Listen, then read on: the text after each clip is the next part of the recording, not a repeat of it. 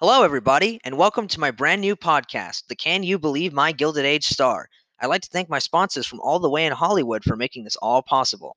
Now, you may be wondering, who is this star from the Gilded Age you speak of? Well, it's none other than a worker from the Union Pacific Railroad. What? Just a simple railroad worker, not even someone like Andrew Carnegie? You may be wondering? Well, listen to this podcast, and I'll tell you exactly why. My star was no average Joe. He was an immigrant who traveled from Ireland to America in order to escape his desolate home country.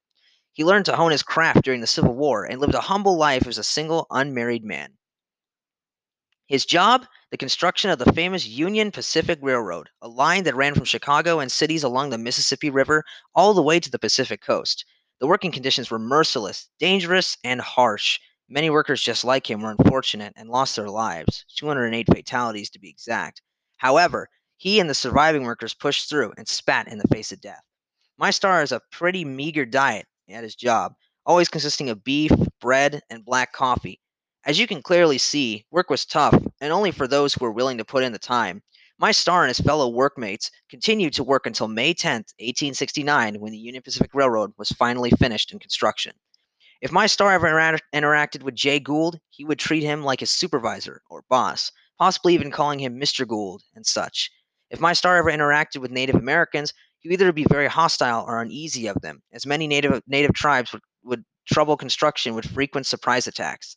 If my star ever interacted with the Central Pacific Railroad worker, he would most likely treat them with regular respect or as a friend who has much in common, like in the fact that they are immigrants in a new, unfamiliar world. If my star were to succeed in life, I would change one environmental thing and one social thing. For environmental, I would change the working conditions to be more forgiving and tolerable. For social, I would remove the native tribes who masterminded attacks on my star and his fellow workmates. On March 29th, 1869, Harper's Weekly included a political cartoon about the completion of the Union Pacific Railroad. The cartoon shows the newly completed railroad being a boundary for Native Americans and the immigrant workers. The cartoon also has a banner reading Commerce, and the borders of the cartoon starring Europeans and Asians traveling with goods to trade. I want to focus on the part with the natives and the workers. This represents the life and experiences of my star very well, as it contains the same natives who staged attacks against him and his worker mates. However, now with the railroad completed, he and his worker mates are now safe from the native attacks as the tribes start to depart from their land. And also the fact that, well, their job is complete. But I digress. I have a surprise for you all right now. We have the actor who will be playing my Gilded Age star in our upcoming movie. Say hi. Hello, my friends. It is great to be here. So, how are you preparing to play our Union Pacific Railroad worker? Well, I've been doing a lot of research on the Gilded Age, and as well as on the Union Pacific Railroad, of course. How do you think our Union Pacific friend would interact with the larger story of the Gilded Age then? Well, I believe that he could have also easily lended a helping hand at other famous railroad from the time, the Central Pacific.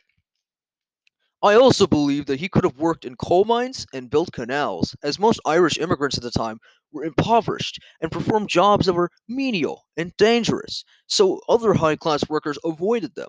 Well, it was great being here, but I have to go back to finishing and filming our upcoming movie. See you, everyone! Man, I miss our actor friend already. Don't you agree, ladies and gents? Anyways, I believe we have one last thing to mention tonight, the opposing opinion of my star. And who better else to share that than Native Americans? They believe that the railroad and its workers were impeding on their way of life by taking their land away from them. So they would sabotage the railroad by attacking white settlements who supported the line, the workers constructing the railroad, including my star, of course, and even absconding with the railroad workers' livestock. And that, my wonderful listeners, is why a Union Pacific Railroad worker is my pick for the Gilded Age star. Be sure to be prepared for my upcoming Hollywood blockbuster on this Gilded Age star. Goodbye now.